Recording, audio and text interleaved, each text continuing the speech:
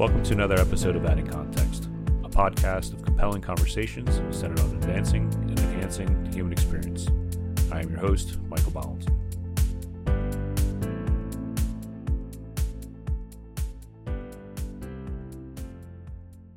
Welcome back to another episode of Adding Context. Today's guest is... Hey, Nick Loper here from SideHustleNation.com and the Side Hustle Show podcast. Thanks for having me. Thanks for coming on. You have an interesting job or occupation. What do you refer to that as? I don't even know what it is at this point, but very grateful to be able to do what I do, which is essentially kind of unwrapping other people's side hustles and trying to deconstruct, how did you get your first customers? How did you come up with that idea? If you had to start over, what would you do differently? All of those types of questions. And it's turned into a full-time business on its own. Awesome. So before we get into all the things that you do, where are you from originally? Seattle. I think my sister still lives out that way. How did you kind of fall into picking apart side hustles? It was the byproduct of a little bit of soul searching. So my original side hustle was this comparison shopping site for footwear that I started, really in its early days, like still in college. And then, during my first corporate job, nights and weekends trying to build this thing up. And then that gave me the confidence to, turn in the keys to my company car and give notice to my boss, like, hey, look, I'm going to go do this shoe thing on the internet, thanks for all your help. And I kind of naively thought that could be my thing, but like a lot of businesses, it had a finite lifespan and it rode the entrepreneurial roller coaster, lots of ups and downs along the way. But on the side from that, started a bunch of other projects, most of which, for the full sake of disclosure, died a quiet death in some corner of the internet, like just didn't pan out. A couple of those projects did end up having some traction and some legs. One was a directory for virtual assistant services, outsourcing companies, kind of like Yelp for outsourcing companies, what it turned into. And then the other one was a couple years after that was Side Hustle Nation. And this was, in response to asking myself a lot of the questions that I'll turn around and ask listeners and readers is like, well, what do you never get tired about talking about? What do people already coming to you for help with? What do you want to be known for when somebody Googles you? Like all of this type of stuff.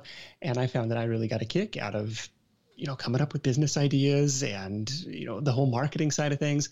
And so being able to turn that into a little side project, really from the corner to the living room, to now being able to reach, tens of thousands of listeners a week is it's a pretty cool medium. Awesome. I think I'm going to add the title of professional brainstormer to your to list of titles with author and podcaster. So what do you define for you? What defines a good side hustle? I mean, side hustle, broadly speaking, is anything that you're doing to make extra money outside of your day job. And that could be, in generations past, this was moonlighting. This was, buying a rental property, but it was also like delivering pizzas or bartending and stuff. Today, that could be, driving for Lyft, delivering stuff for DoorDash or something. But there's this more entrepreneurial connotation to a side hustle where it's like, okay, there's this upside, there's this scale, maybe there's this dream or potential that it eventually replaces the day job. And not everybody wants that, but there's that entrepreneurial element to a side hustle that a second job doesn't necessarily have. Got it. Why do you feel that they're so prevalent today? It kind of seems that, especially since the pandemic blew up, but I think a little before we kind of went into that whole shutdown, the gig economy was starting to kind of become a common phrase in the common vernacular, and more people were working multiple side jobs as opposed to one primary job. What do you think kind of brought that genesis to? Yeah, you see it for a couple different reasons. One is the reactive side in response to, kind of the big three expenses, housing, education, healthcare, right, have gone, through the roof where, real wages, inflation adjusted, haven't kept pace, for a generation. And so there's this gap between what it costs to live and how much a lot of people make. And so there's a natural pressure to, well, there's only so much I can cut. So I got to figure out how to increase my income. So a lot of people are tackling it from this reactive side. And the other side of it, kind of the more fun side, is the proactive side. You see with the internet, the possibilities that are out there, the different business models that have become made available to you. You see what other people are doing. You tune into other entrepreneurial podcasts and it sparks some idea. And that is driving a lot of entrepreneurship as well. The side of the equation that says, well, I want to use my free time more effectively, more productively. So maybe I ought to take a crack at this. Got it. I have experience in working multiple jobs on top of my primary job. And I think at one point I was counting on the way over here. I think I had 6 separate side hustles on top of my regular job. That's pretty impressive. You maybe you shared in past episodes, but can you give me a sense of kind of the stuff that you were working on? Let's see. All at one time, and loosely call them side hustles, but I was being compensated for when I put my time into them, so I'll call it a side hustle. I was coaching middle school wrestling. I had my full-time job. I was a throwing coach for a hatchet throwing place. Technically, I still hold my SAG card, so I do background acting every once in a while, or I should say more of my set dressing. And I'm a part-time EMT for a local town near where I live. So I managed to spread myself a little on the thin side there. Those are really creative. I never knew that there was such a thing as a hatchet throwing coach. What a cool gig. Yeah, it's a company called Stumpy's. There's, I think, maybe 30 throughout the country. Okay. And it's just a fun place that people come, and throwing hatchets can be very cathartic. I believe it. So you're no stranger to, piecing it together through multiple different income streams. And I don't think that's as uncommon as it was a generation ago. And my dad, I think, maybe one of the last people on the planet to spend his whole career at one company. And it's becoming increasingly rare to do that.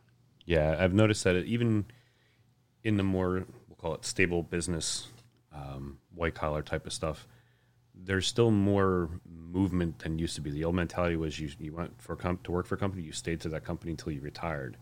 And there's a lot more fluidity, I guess, for some people. Whether it's there's no movement for them to go up, something happens at that particular job, but there's not so much that commitment to staying with one place until you retire.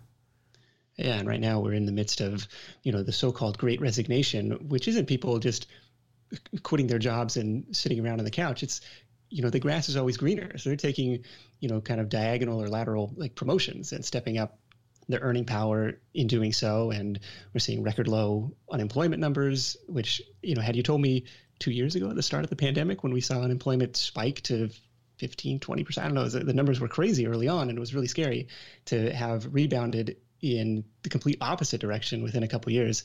It's kind of impressive.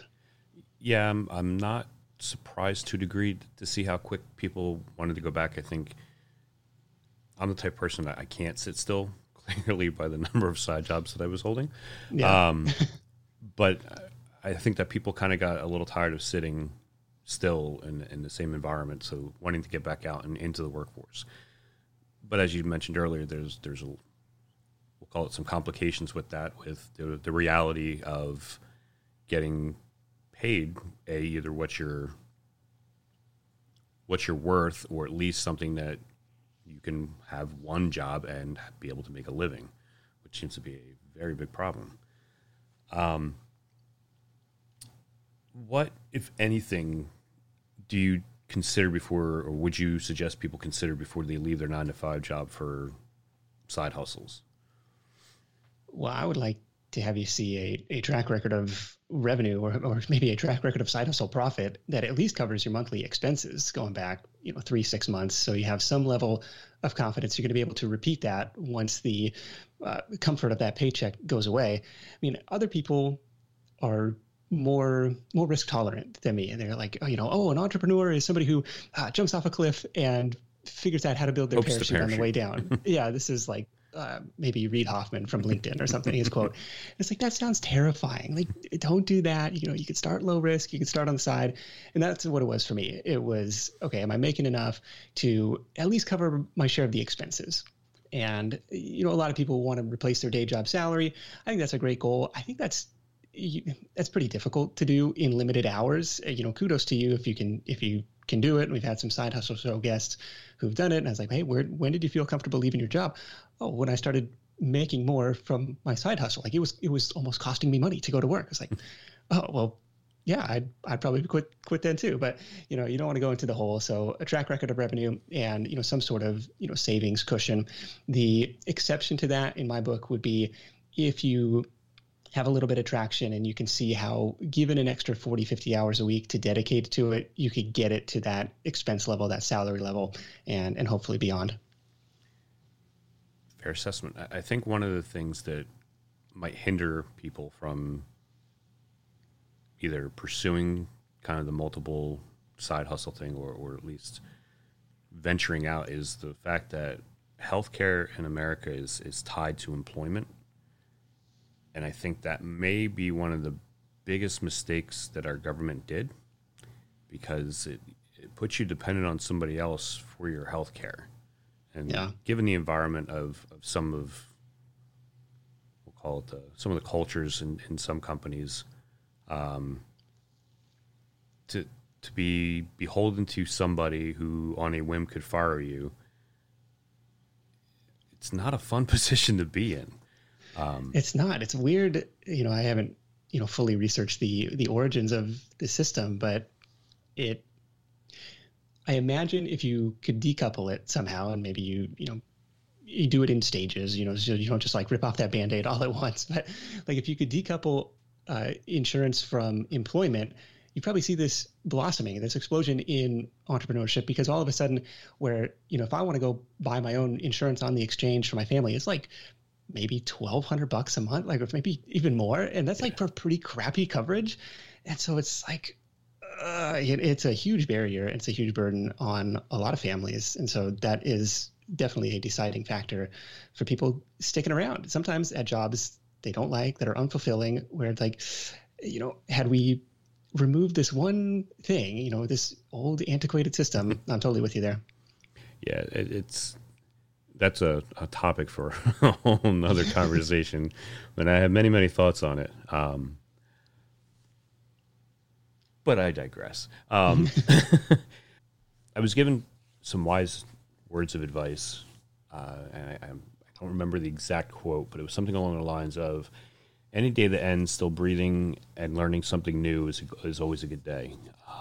I bring that up because you kind of alluded to something similar to, you like to learn something new every day. Do you kind of make it a point to learn something new, or is it just kind of organically happen as you go through your normal daily routine?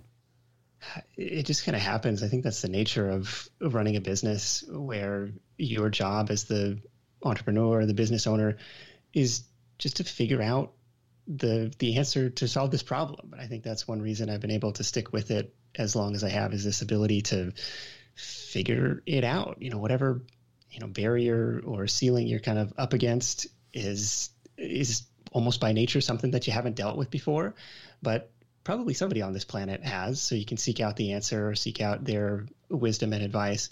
It's definitely a challenge to keep going, but just by nature of doing the work, you find that, the people that you connect with, I'm always learning new stuff, whether it's from interviews like this one or, me pointing the mic at somebody else. I'm always like, I'm taking a ton of notes during these calls, and it's really rewarding, and it's cool to be able to share that with a bunch of other people too. I'm a big fan of just learning in general about anything and everything.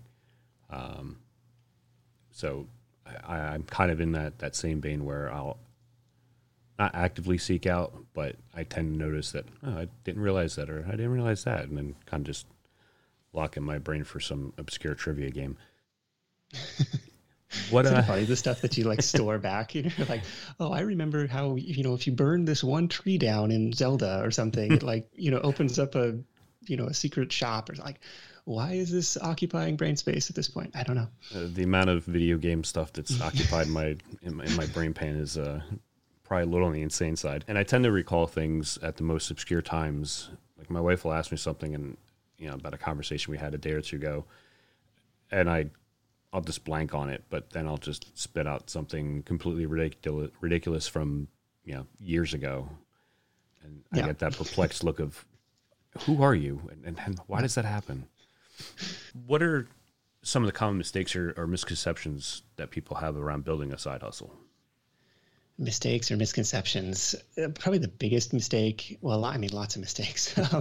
One of the things that I see is this tendency to, wait for the, lightning strike of inspiration, waiting for this perfect business idea to come along.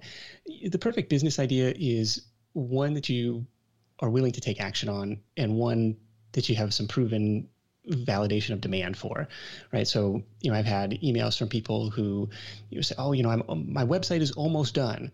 I've got 30 grand into developing this project and it's almost done. And I want to be like, first off, like a website, it's never really done. It's kind of like this living document, but putting that aside, $30,000, like what does this website do? Do you have any customers? Like it just stressed me out. So the waiting for, the perfect business idea, because I think if you can, I don't know, like the most successful entrepreneurs that I see, like aren't necessarily coming up with never before seen ideas. They're taking something that somebody else has done. They're putting their unique spin on it. Even locally, think about like how many dry cleaners are in your town. If they've been in business for more than a year, they're probably doing okay. Yeah. It's not anything curve jumping, not necessarily particularly innovative. So that's something that I see that holds people back. I see people, spending way too much time and thought on, logos and business cards and websites, like before going out and trying to find a customer. I see people that stuff stresses me out. Not telling people what you do, like this hope. And I was the same way, especially like with my, first, few blog attempts, was like, I kind of want people to read this, but I don't want people who I know to read this. Like I want, these mythical, like random strangers on the internet to somehow find this. And it's like, I don't know anything about SEO, so this is not going to happen. And so there's like, I see people kind of, they're really timid about, I'm sticking my flag in the sand and I'm going to go do this thing. But a lot of it spreads word of mouth early on. Kind of rely on your network, and in particular your network's network. Like who do the people who do they know, right? And those are kind of your warm sources of initial leads. But if they don't know what you're doing, then it's really hard for them to make that referral. Yeah, I think the phrase of waiting for the perfect time, it pops up a lot in life in general. Waiting for the perfect time to have a kid, waiting for the perfect time to have get married, waiting for the perfect time to do this. It's such a subjective and almost fleeting thought that I think some people just need that little push off the ledge just to jump into the pool and get acclimated and start moving. Yeah, my friend has a shirt that says, a year from now, you're going to wish you started today. And I think that's true in a lot of cases. Like it's only going to get more crowded. It's only going to get more competitive. And by the way, you're going to have another 365 days of learning and education if you start today. So I think there's a lot of truth to that. And the other point that you brought up about, people not telling what they're doing, I think some of that is rooted out of if they do have a primary job and there's fear that their boss is going to find out about it and somehow, some way get in trouble for trying to better themselves, God forbid. Yeah. And then the other thing is, the timidness could be, they're afraid that if it fails, they don't want to look bad to their friends. And totally, it's a frustrating downward spiral, I guess. It's more of a wheel. What do you think are some of the things that separates those who are successful and those that aren't successful?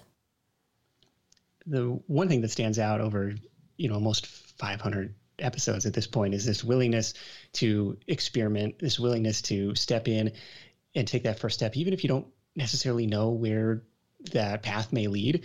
And that's something that we've seen over and over again from guests is like, I don't know, I'm going to put this out there. I'm going to see what happens. I'm going to see what kind of reaction it gets. A friend of mine likened it to like the first move in a chess game where it's like, you just got to move your little pawn out there, see what kind of reaction it gets, and then you kind of adjust course from there. So I like that. And we found from, dozens and dozens of examples that, really opportunities become visible once you're in motion. You hear these types of stories where, well, I was working on this project and, during the research for that, I stumbled upon this other idea, or, it was this other conversation that, triggered this other thought. And then I, went off in this direction and started having those types of conversations. And so we see that over and over again. And that was like how the virtual assistant site that I mentioned earlier kind of came into being. I was researching one of my failed side hustles, this wine related site that I had no business creating. I don't know anything about wine, don't care about wine. But I came across this like wine club review site. I was like, oh, this is kind of interesting. So they put up a little blurb about this wine club and they would solicit like user reviews of this. And then they would send people off with their affiliate link.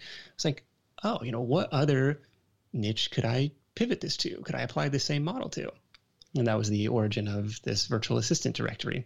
So that's definitely one thing that sets people apart. I'm trying to think of something else. This experimenter's mindset and this willingness to fail, essentially. It's like this willingness to, and recognizing, like, as long as I keep my downside low, if I manage my risk and the swing that I'm taking has a big enough upside, it's only a matter of time until I find something that connects. Right. It's, somebody put it that way, it's like the law of, wealth growth, basically. It's like, as long as you minimize your risk and you take enough swings, you're going to be okay. I think that's a very fair point. The whole idea of mitigating risk is crucial, not just in job ventures, but kind of in everything.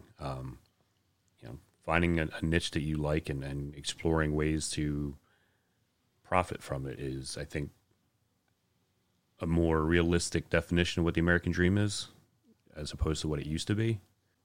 What are some of the more surprising or creative avenues that people have turned into side hustles that you've come upon? There's one that always comes to mind is this history teacher in New York, and his side hustle was renting out portable hot tubs. And I was like, really? I had no idea this was a thing. And this sent me down this whole path of like unconventional rental businesses.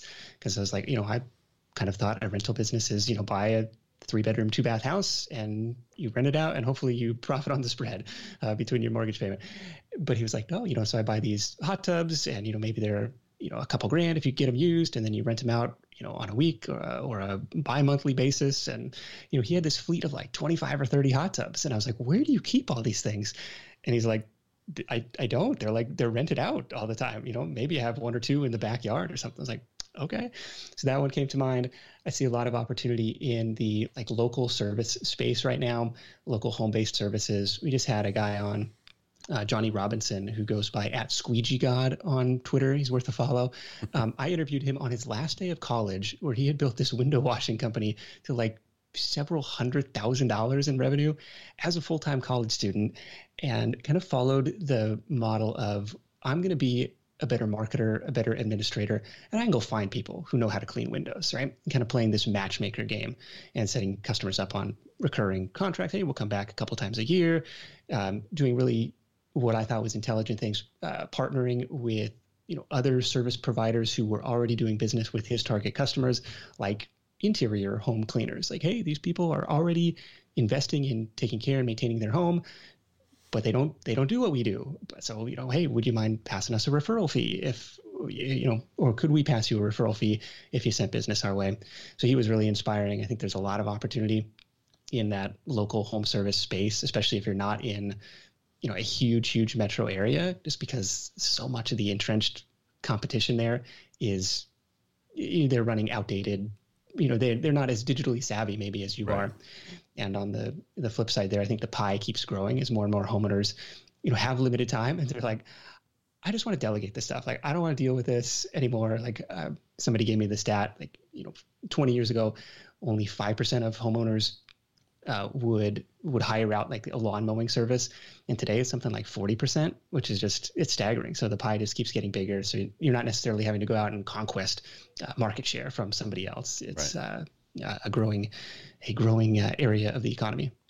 What are some of the more important skill sets that you think entrepreneurs should be possessing or at least working on? Yeah, this is an interesting one. My stance on this has definitely evolved over time. If you'd asked me 10 years ago, I would have told you sales, like nothing happens until somebody sells something, go out and sell it. Because that was kind of my background, like cold calling, knocking on doors, trying to sell paint jobs in college. If you asked me 5 years ago, I would have told you creativity. Before you have anything to sell, you got to create the thing. And, it's this, what are you going to bring forward into the world? Today, where I'm kind of at is it's this skill of learning new skills. It's this meta, being a student of life, being a student of business, practicing just-in-time learning and figuring it out as you go. I think that's really one thing that separates the people who, start something and they get stuck and then they give up, to the people who start something and then they run into an obstacle and they say, oh, a new challenge. Let's figure this out. Got it. I think problem solving, logically dissecting a problem or an obstacle, it seems to kind of be lacking nowadays.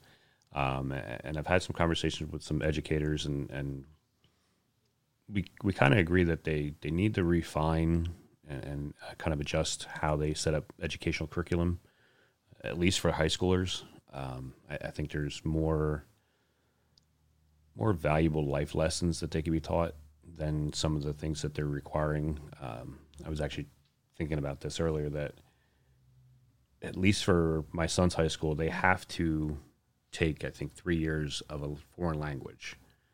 Okay. And I don't necessarily see the need for that. And again, this is just my perspective, my myopic view on things. But I'm not sure that forcing every student to take 3 years of a language is a good use of their time that's already minimized, and kind of set up more for learning to take tests, as opposed to teaching them to think critically, teaching them, about personal finance, teaching them about things that will truly benefit them in life. How to change a tire, how to make eggs, basic living skills. Yeah, totally. I was the person, where we had a similar foreign language requirement. Maybe it was for college admission. I got to have a couple of years of a foreign language, to apply for college. I was like, this is so dumb. Like, everybody speaks English, but I ended up taking Spanish. I ended up taking it for 4 years.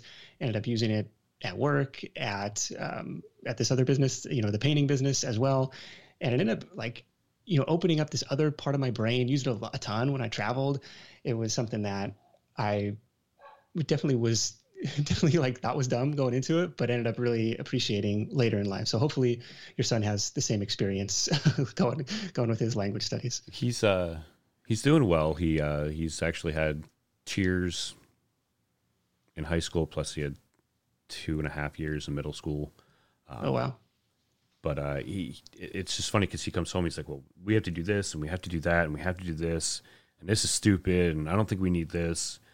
And my response typically is, well, you got to do what the teachers are telling you to do to get through, and then you can go do what you want. Whether you go to the military, whether you go to college, whether you jump right into the workforce, I don't care. Those are your 3 options. Go figure it out. And I'm here if you need anything. I jumped from high school, and actually when I was in high school, I went to a trade school part-time. So I was fortunate enough to, while finishing my high school, I got a degree in electrical construction to become an electrician. So I had a trade that I had learned while I was in high school. Yeah. And I love that idea. I think we need to stress that a little more, because you're always going to need builders, plumbers, electricians, people like that. And when I was in high school, the big push was everybody has to go to college. College isn't for everybody. And a lot of the kids that I knew that felt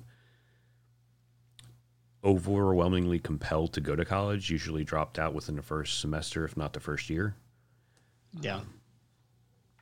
I don't know. You think maybe we're already starting to see a shift from there, given the rising cost of college, to say, let's think twice about this, or Yeah. what alternatives are out there, especially if you can go learn a trade and make six figures. Like, well, why did I have to go into 100 grand in debt to, Right. to get this degree that may or may not be worth anything when I come out? Right. I think that was the other pushes. People are kind of starting to look back and go, and I'm going to go into tripling debt and get a degree in something that I may or may not be able to even find a job to.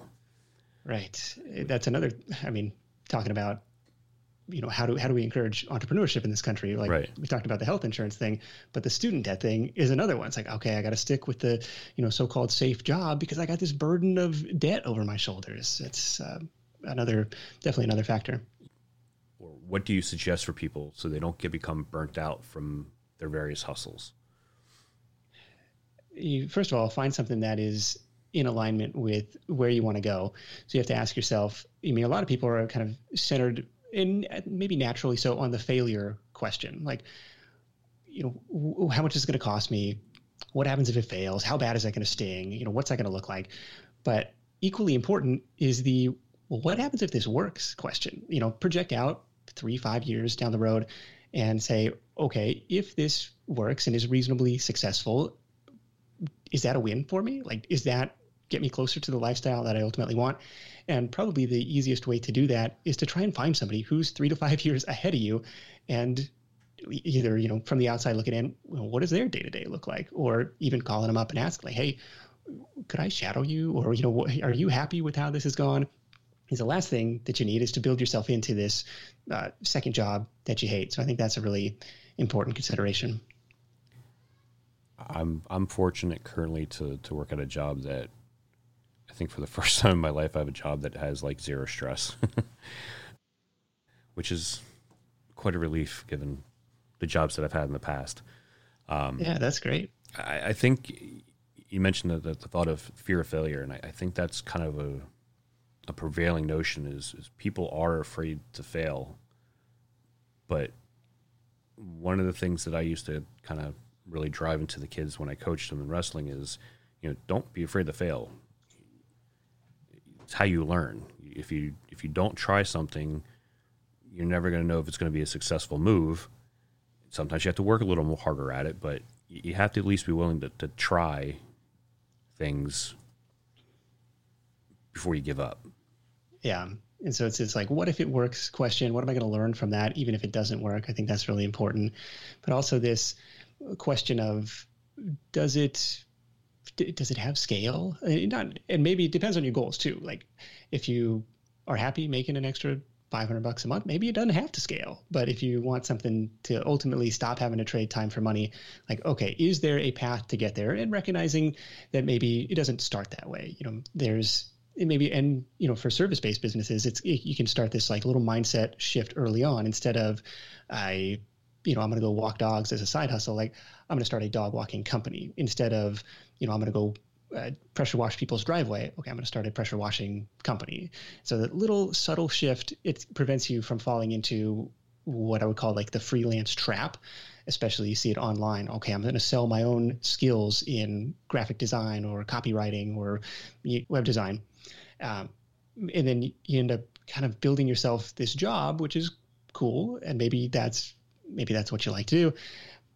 But ultimately, it's still time for money. And so it's like, okay, how do you separate yourself from that if that's the end goal? And that's Warren Buffett. Like, hey, if you don't find a way to make money in your sleep, you're going to work until you die. I don't think anybody wants that. So, trying to carve out a piece of that revenue pie that's, a little bit more time leveraged, whether that's, building up a rental portfolio, dividend portfolio, or, building this side hustle piece of it that is decoupled from your time, at least in some way.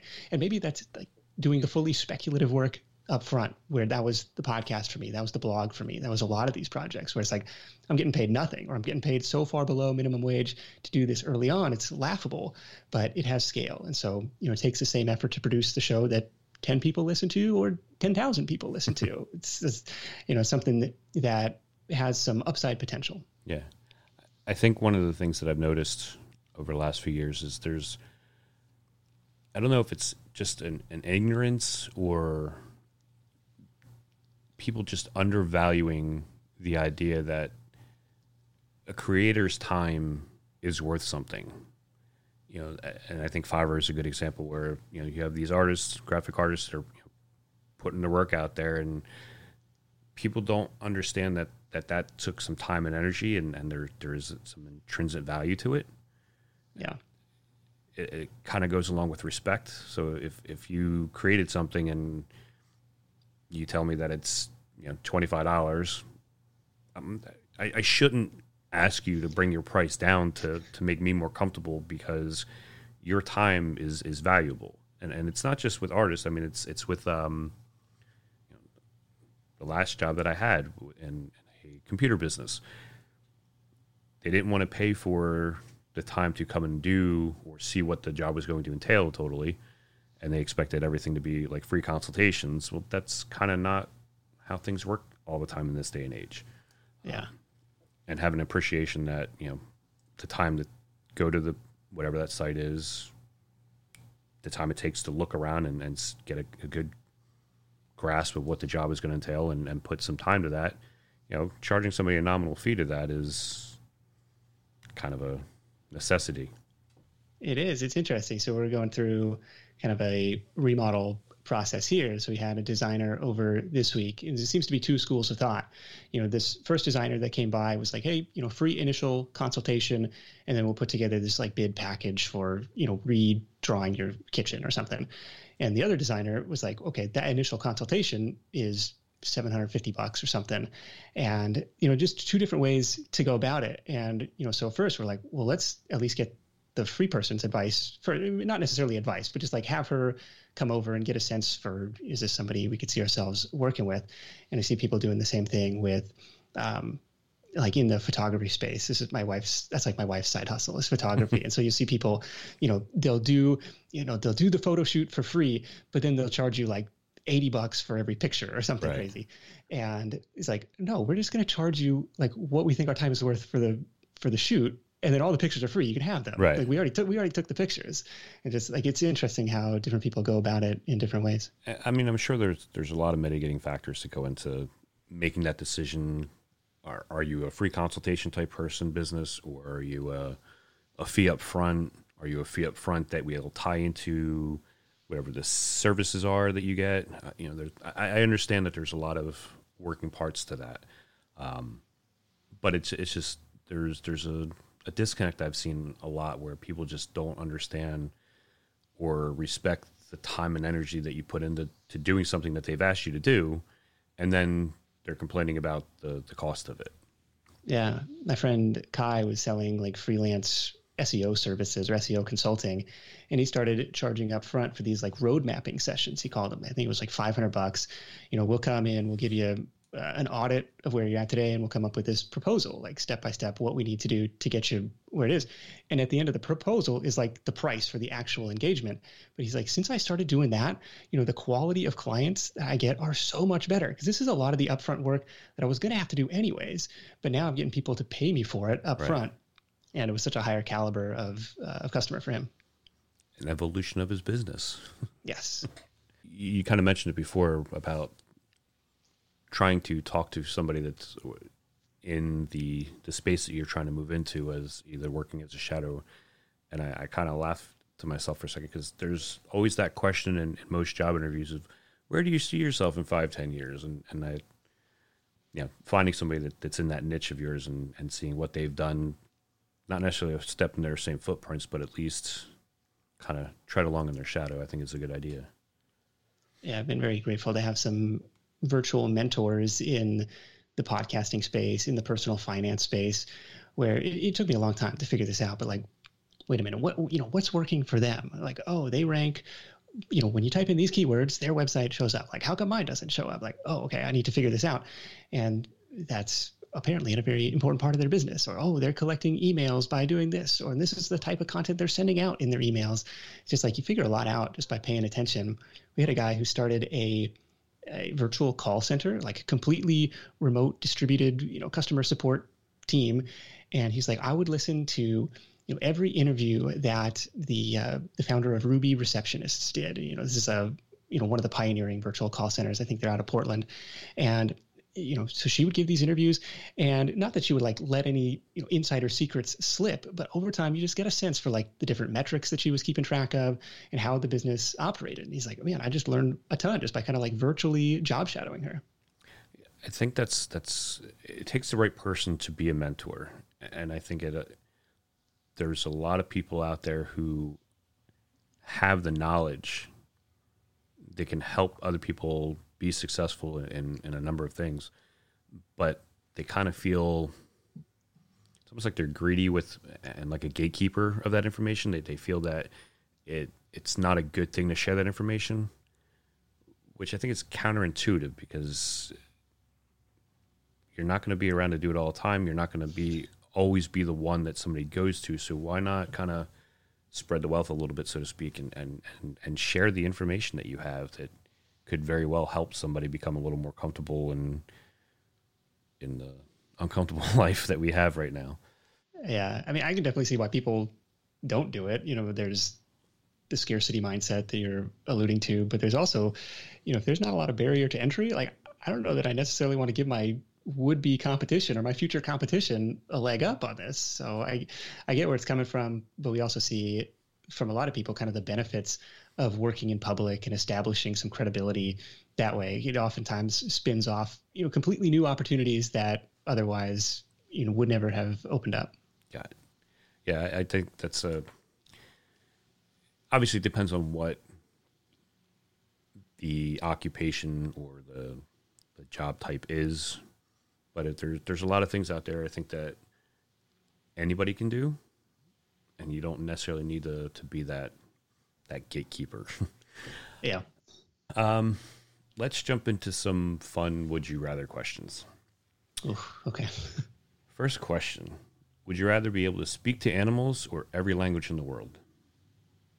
Every language in the world. I think I'd rather speak to animals. I've had my tolerance. I've had my fill of people, so I just want to talk to animals. We're probably getting pretty close to like the Star Trek, like universal translator. Yeah. I feel like I saw an ad, for this little like earbud device thing that would essentially translate it almost in real time. So I've seen those. Maybe learning languages maybe is going to be a dying art here. Becoming obsolete, hopefully. The sooner we can get that Star Trek thing, the better. I'll be happy. Would you rather have a rewind button or a pause button in your life? We've been asking for the pause button lately. We had this trip to Southern California lately with our kids, and there was a lot of these just, never grow up moments where they're just being kids and they're being adorable. And it's like, okay, just, would you stop growing for a second? So I feel like we could use the pause button every now and again. How old are your kids, if I may ask? 6 and 4. You hear them screaming in the background?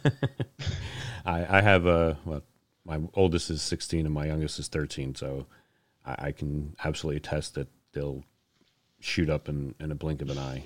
I think my youngest grew 5 inches in the last 6 months. Wow. He's gonna be taller. He's gonna be taller than me in any week now. He's just gonna wake up and I'm gonna be looking up at him. Would you rather be able to read someone's mind or control their mind? Oh gosh, mind control sounds so evil. But it's also dangerous to know what people are thinking too. I would probably err on the. Oh god, yeah. See, I feel like I don't want to manipulate people in that way. But being able to read their mind might help, understand where they're coming from and open up some better conversations. Yeah, I'm in that same boat. Just the concept. Maybe it's just all the movies that we've grown up on, but the idea of controlling somebody's mind seems inherently evil. Yeah, it's like I promise to use these powers only for good. It's like, yeah, what? That's how it always starts. You're not doing what I want you to do, so I'm going to control you. Let's see. Would you rather give up cursing forever or give up ice cream for 10 years? Cursing. Like, I don't swear that much. I don't think that's worth giving up ice cream for. I'm off air. I don't think I could give up cursing. It's just I've kind of made it an art form sometimes. So I'd have to give up the ice cream for the 10 years. So where can people find your show and keep on following you and get more information from you? You bet. Of course, would be honored if you tuned into the Side Hustle Show. You can find it in every podcast app. SideHustleNation.com is the home base. If you are in the market for a side hustle idea, I've got a full laundry list of them for you at SideHustleNation.com/ideas. My hope is no opt-in required over there. Just get the creative juices flowing. Hopefully you have 5 or 10 different tabs open by the time you make it down to the bottom of things that might be worth a second look. Awesome. I will make sure that people can access that. And I thank you very, very, very much for your time. You bet. Thank you, sir. Have a good one. Thanks for listening to another episode of Adding Context. You can follow us on Twitter, Facebook, Instagram, or visit us at addingcontext.com. You can also support our show via our Patreon and send us feedback and show ideas to podcast@addingcontext.com.